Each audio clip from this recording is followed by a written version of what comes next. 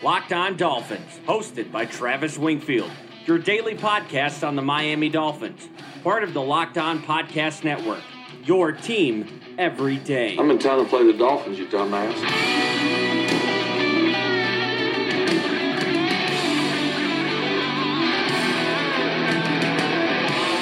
What's up, Dolphins, and welcome into the Monday, March the 4th edition of the Locked On Dolphins podcast. I am your host, Travis Wingfield, and as always, I am here to bring you your daily dose of Miami Dolphins football. And on today's show, men running around in their underwear. We've got a two-part combine special coming up here on the Locked On Dolphins podcast. Today, we'll tackle the offensive prospects and tell you what Miami is looking for at each position, at all of those position groups, get you up to date on the latest news regarding Ryan Tannehill, Kyler Murray, Trey Flowers, and all the Dolphins' confirmed prospect meetings at Indianapolis, and a prediction on the quarterback that will be attached to the hip of Brian Flores. We have a busy show, but before any of that, I kindly invite each and every one of you to please subscribe to the podcast on Apple Podcasts, Google Play, Stitcher, Tuned In, wherever you get your podcasts from. Those subscriptions, those retweets, all the stuff that gets us out to more Dolphins fans helps us immensely. So if you're a fan of the show, please go ahead and do that.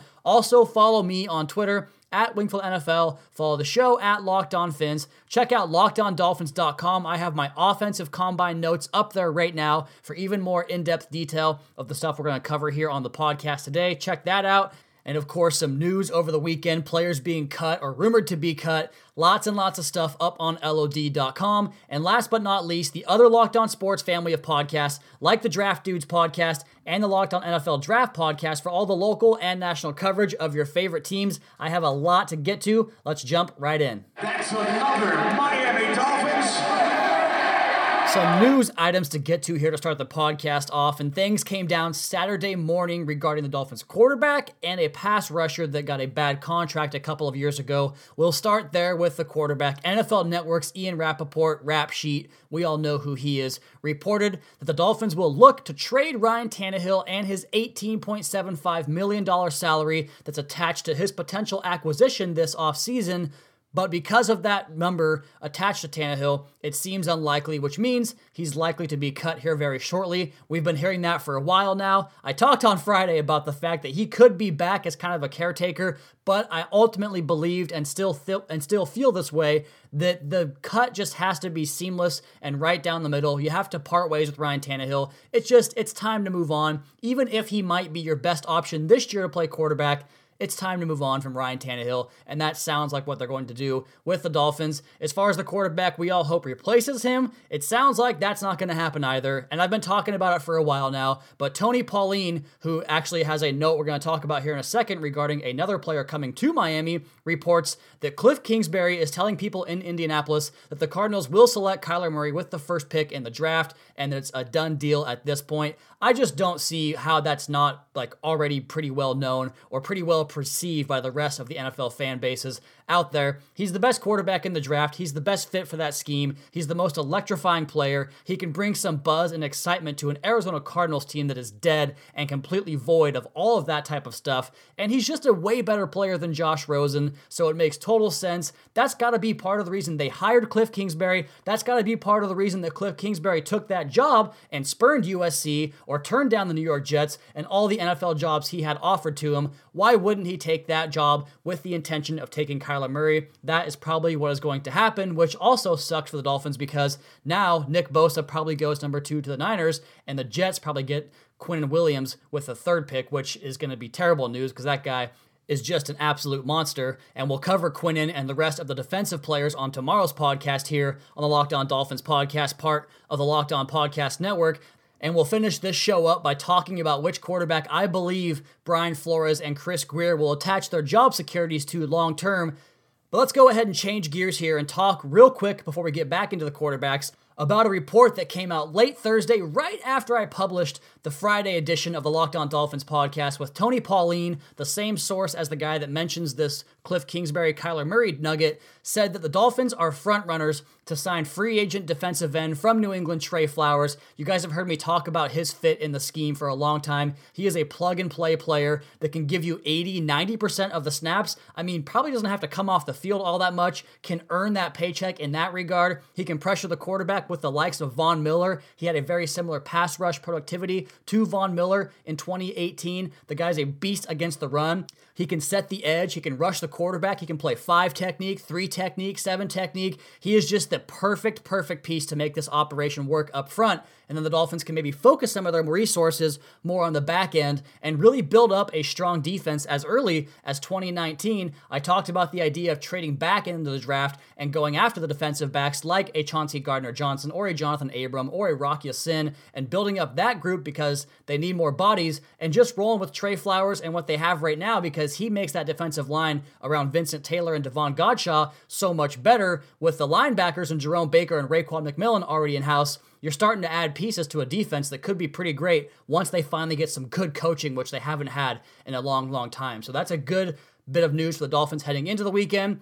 But let's go ahead and transition back to the Combine and talk about the quarterbacks that worked out. As we mentioned that the Dolphins probably move on from Ryan Tannehill, out of range for Kyler Murray, and Dwayne Haskins, despite his slow 40 time, I thought he spun the ball better than anybody else on the field in Indianapolis. But I don't think the Dolphins are going to get a crack at Dwayne Haskins. Some people think he might be able to fall to 13. I'm not buying it, even if you have Nick Foles of the Jaguars, even if you have the Giants going after a Josh Rosen. I just think somebody else will value Dwayne Haskins more than Miami will and will come up the draft board to take him and draft him in the top 5 somewhere. And I just don't think that it's worth the Dolphins' time to make the move to go get Dwayne Haskins because I don't view him as a guy that really moves the needle, a guy that is a top 10 quarterback prospect long-term in the NFL. I think he could be a solid starter, but I'm not trading assets to go out and get a guy like that, like I would for a guy like Kyler Murray, who I believe could be the best quarterback in the league by himself in a few years. So that's why I'm off the Dwayne Haskins train. Daniel Jones, for all intents and purposes, to me, looks like an undraftable guy.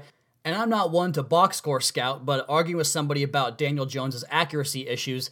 The guy only completed 62% of his passes as a redshirt freshman.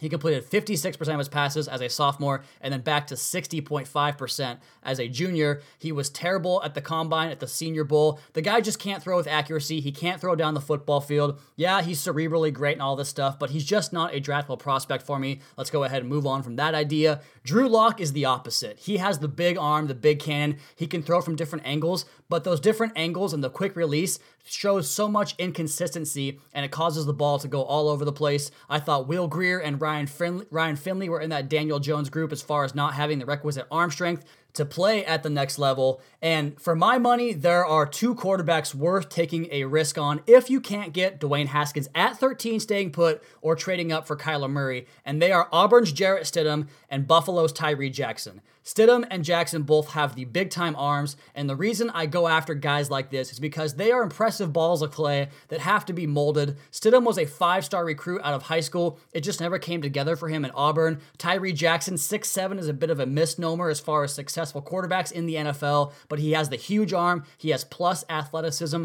I think if you're going to take a chance on a guy, make him physically impressive and see if you can mold him that way. So Stidham and Jackson, my 2 choices on day 3, and just bypass the quarterback altogether. And if he goes undrafted, give me Gardner Minshew out of my own alma mater, Washington State. Go Cougs, baby, because he's infectious. He's fun to be around. He's a sharp processor and a hard worker. He wanted to be a coach if he couldn't make it work with the Cougs last year, but obviously he did. I just don't think he has the physical traits to make it happen. But to me, as an undrafted free agent, he's a guy you can develop, get into your offense, get everybody in the locker room just absolutely loving him. And then when you need him to come into a game when your starter gets hurt, he can kind of spark the offense and spark a huddle. And he's a gamer. He can be a guy that gets them back into the game and wins a game in a pinch when you need him.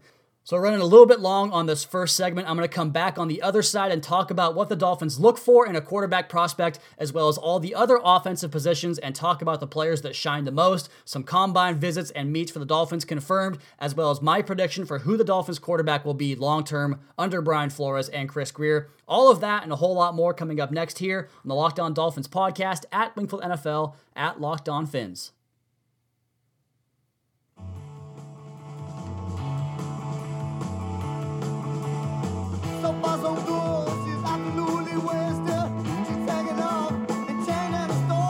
We're going to bump that quarterback needs traits for the Miami Dolphins heading forward to the final segment when we talk about who the quarterback is going to be long-term under Brian Flores, because the truth is, whoever the quarterback is that Brian Flores and Chris Grier select ultimately is going to be the guy that determines their job security. So we'll talk about the things they look for in quarterbacks, as well as wide receivers, offensive line, tight ends, running backs, and we'll start here with the wide receivers because the group the Dolphins have at wide receiver right now, I think, is mostly complete. They could look to add a couple of guys probably later on in the draft class, and the things they're going to look for are slot receivers and guys that can play that boundary X position, and some of the traits you look for in that is the 3-cone time, but also the whiteboard sessions, because we know this offense is predicated on sight adjustments and being in the right spot at the right time, and the ability of these guys to have the correct footwork and timing in their routes, because it has to be all on time and in rhythm and on pattern for the quarterback to be accurate in his game. And who else will we start with here besides Hunter Renfrow, who to me is that guy that you face in baseball that you're looking up and saying, I'm going to get 3 doubles, maybe a home run off this guy today. And then at the end of the game, you're 0 for 4 with 4 groundouts, wondering how the hell that happened.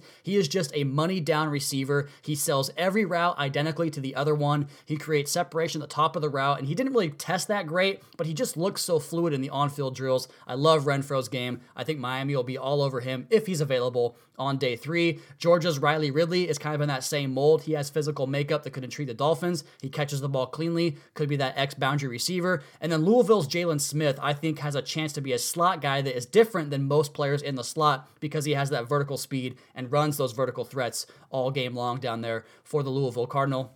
And I'll mention his name once more, David Sills V, just so ultra smooth and productive, the best long ball tracker in this game. And of course, Andy Isabella from UMass would fit the bill of a Chad O'Shea receiver as far as Julian Edelman goes. Now let's go ahead and change gears here and talk about the tight ends a little bit. I think the tight end position is going to be difficult to figure because we don't know what we have in Gesicki and Smythe, although one guy's more blocking prowess, one guy's more receiving prowess, even though Gesicki has to get more functional strength into his game and get better on contact balance because he got bumped and thrown off everything last year. I think Miami could look to go for more of the inline Y types because you saw what Gronkowski did in the playoffs as far as just blocking out the sun and not really having the receiving stats, but being a huge contributor essentially as an extra offensive lineman. Notre Dame's Ali's Mack, I think, comes from that same power running program that the Dolphins had with Durham Smythe in Notre Dame. I think he's a more polished pass catcher and looked good in the drills. Alabama's Irv Smith, I had to put him on the list because he's just so damn good looking, but I think he goes higher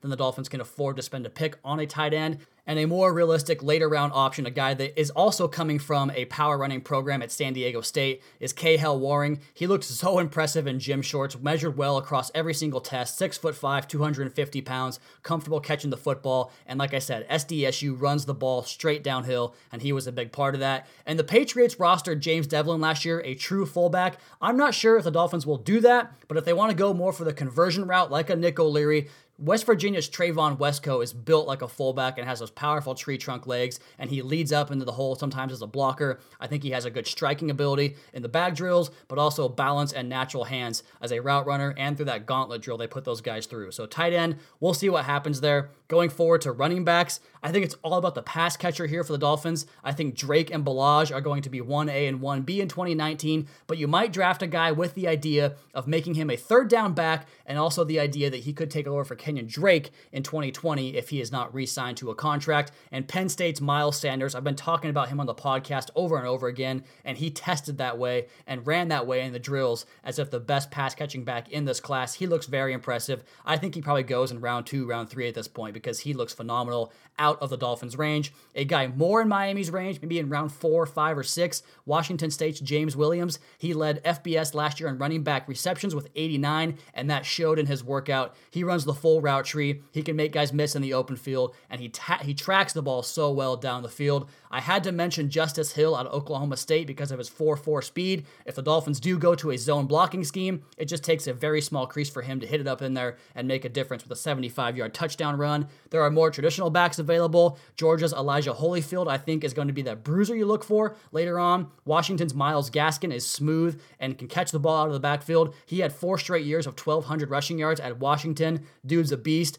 Boise State's Alexander Madison is going to remind you of Jay Ajayi. I like his game a lot. And Travion Williams out of Texas A&M has that character we're going to talk about more and more here, because the Dolphins made it very clear they prioritized love of the game, work ethic, and guys that just have that infectious mentality, and that's who Travion Williams is. And now we save the beef for last, and this is the position group that I think Miami will be more inclined to draft early in the class as far as the first and second and third rounds go, opposed to receiver and running back and tight end, and even quarterback for my money there. We'll come back to quarterback in the next segment. But the offensive line, this is a great year to need interior help, and the Dolphins need it in the worst way possible. Could be looking at replacing all three positions on the interior for the Dolphins, and I think what they're going to look for in offensive linemen, as far as the interior goes, is the smooth feet and good testing numbers as far as the broad jump and the vertical jump, because that shows more lower body explosion and the ability to move guys that way, but also anchor and pass protection. The Patriots do have a weird mold of offensive line. It never seems to be consistent with one another. I think Laramie Tunsil and Jawan James, however, are both athletic tackles that have the size on the outside and length as well, so you might look for that for a tackle. If they can't bring Jawan James back, I think the USC tackle, his name was Chuma Adoga, I think it was, he won offensive line MVP at the Senior Bowl, and then doubled down with a great workout in Indianapolis on Friday. So I think he's a great option to replace James later on in the draft. Dalton Risner might be my favorite offensive line prospect in this entire draft class. He can play all five positions, played center as a freshman, moved out to tackle later in his career. He has a really nasty mean streak and just finishes plays, and the Dolphins need a tone setter in that way. He could be an option if they trade back in round 1, or maybe at 48 if he lasts that long, which I don't think he will. Now, centers, that's the group that is really looking good down in Indianapolis and in this draft class. North Carolina State's Garrett Bradbury, he gets comparisons to Ryan Khalil and Jason Kelsey, the best centers in the NFL for a long time, an elite mover, but he also measured well in the power metrics with the bench press at 34, the broad jump, and the vertical jump. I think he's going to be a first-round draft pick and a hot option if the Dolphins do trade back. If they can't get Bradbury, another great option would be Texas A&M's Eric McCoy. He was the second best interior lineman for my money in the field on Friday. He's technically refined, he can climb to the second level, and he also has the ability to drop that anchor and pass protection and hold up and create that interior pocket that quarterbacks mostly need, aside from a few guys in the league. So I think Bradbury and McCoy are the cream of the crop in this class. Elgton Jenkins from Mississippi State, or I think it's Elton Jenkins, the G is silent, out of Mississippi State. He's more power player, but he looked really choppy and effortless in his glide in the mirror drill, where you have to follow a guy back and forth and kind of slide step it. I think the Dolphins would just be wise to go after one of these three guys in this draft class and get the center position solidified, because it's very important to get your protection calls and just to be the guy in the center of the entire offense, and especially when the Jets are going to probably come back with Quinnen Williams. We've had a lot of problems blocking guys like Damon Harrison, Leonard Williams over the years. Let's go ahead and get that position solved and give ourselves a fighting chance up the middle on the offensive line. Now, as far as guards go, he will hate to hear this, but I think Jonah Williams could be an all-pro left guard in the NFL like Quentin Nelson was. He wants to play left tackle, but I just think that he's better served to go inside. I think he's a real option at pick 13 for the Dolphins. A true left guard. I've talked about him several times on the podcast. Boston College's Chris Lindstrom. Daniel Jeremiah made a great note after he ran his 40 times saying he can just run out the tunnel and go right to New England and be their second-round draft pick. Well, if the Dolphins want to intervene there, they can draft him with 48 overall before the Patriots get a chance to take him and make him their starting left guard, because he has that physical mentality. And also remember, Brian Flores is a BC alum there, so that connection remains intact between Lindstrom and Brian Flores. Penn State's Connor McGovern, I thought, had really quick, light feet in the slide drills as well. He's a definite option for an outside zone scheme. And you know, the more I talk about this group and this entire draft class, don't get me wrong, Kyler Murray is still my boy, and I think he's going to be an electric player that changes the league forever, really. I think that the Dolphins' best option right here is to go ahead and just move back and load up on these offensive line prospects and load up on the defensive backs we're going to talk about on tomorrow's podcast. There's a good opportunity to really rebuild some of the problem issues on this roster for the Dolphins, and it does start with this offensive line that has plenty of holes. But next on the podcast here, we're going to talk about the position everybody wants to know about. I'll tell you about the qualities the Dolphins look for at quarterback and also predict who the long-term franchise starter is going to be of this team, the one that ultimately decides the fate of Brian Flores and Chris Grier. We'll do that next here on the Locked On Dolphins podcast at Wingfield NFL at Locked On Fins.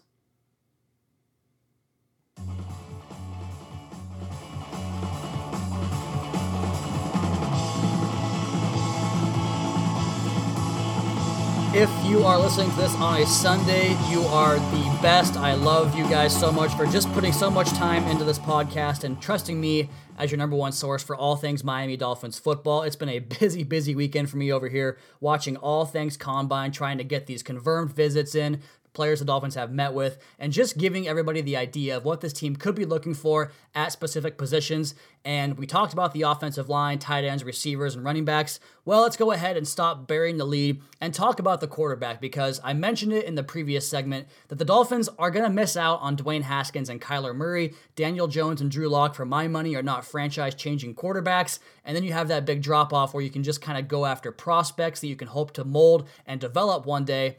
But that's not going to be the type of guys that really keep Brian Flores and Chris Grier in office for a long time. And the first thing I want to mention here before we get into this prediction is that quarterbacks the Dolphins are looking for, and you can go back to my column up on LockedOnDolphins.com. I think it was the Thursday, maybe the Wednesday podcast last week, talking about Brian Flores and Chris Grier, speaking to the media about the traits they look for in a quarterback. They want a strong communicator, a guy that can really command the respect of the entire locker room and pulls that group together and galvanizes them, doesn't make them divisive in the way that Ryan Tannehill unintentionally did last year, or guys like maybe Josh Rosen are going to do in Arizona this season.